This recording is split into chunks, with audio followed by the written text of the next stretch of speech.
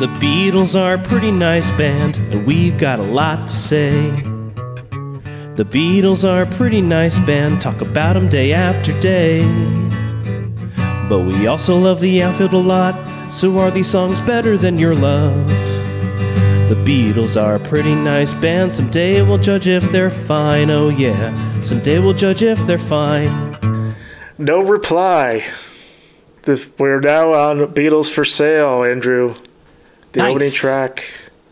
Stalker John in the house. Literally. I will say the I Saw the Light, I Nearly Died, where Ringo hits the cymbal, is so dramatic, and it works because it musically conveys how young love is life or death. Sure. I mean, he's also very raspy on this track. It's like I think of it as a few things. It could be he's like whispering, which is the Stalker John part, or his voice is shot from just crying or yelling about what's happening. So he's playing into, again, the emotion of how dramatic it could be. His voice does interesting stuff on this album. Yes. Or begins to. He never liked his voice, interestingly enough. John began writing No Reply in May 1964 while in Tahiti. He was in beautiful Tahiti, and he writes this song. Yeah, Ringo had been hospitalized earlier that day, but he was absent for the recording of their performance of the demo. Ringo's sick a lot, it seems. He was a sickly child. He almost died. Ah. So he went from from really bad luck to really good luck in his life. Yes. I would say. More good than bad. So this song was supposed to be written for Tommy Quickly, but he didn't use it. So then John was like, hey, let's just do it for ourselves. And they did.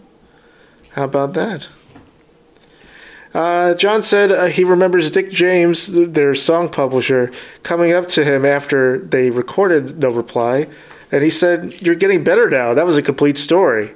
John said apparently before that, he thought my songs wandered off.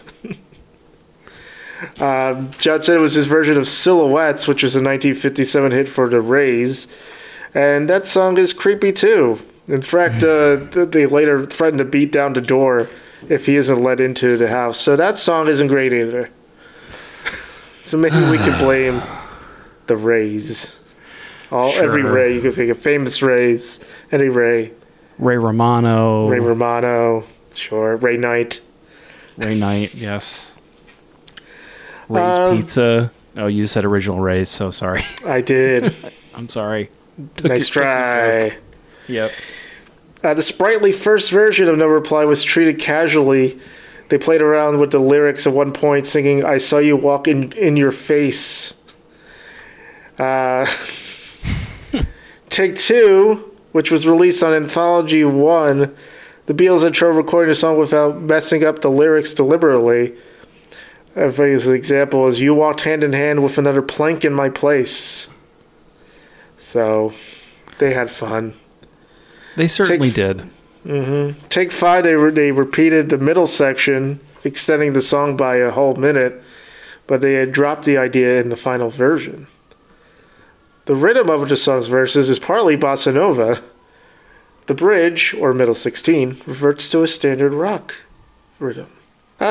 This song does get high praise. In 2006, Mojo gave No Reply the number 63 slot on its list of 101 greatest Beatles songs.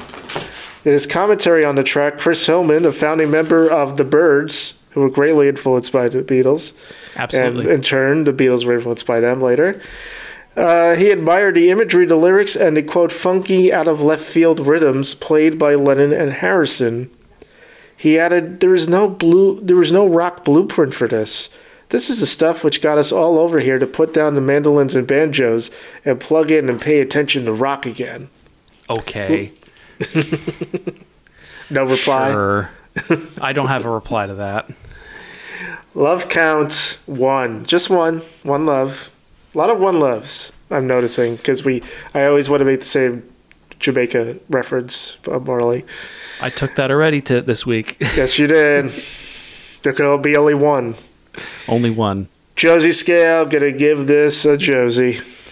Yeah, I'm gonna give this a Josie as well. The Beatles are a pretty nice band, talk about them day after day.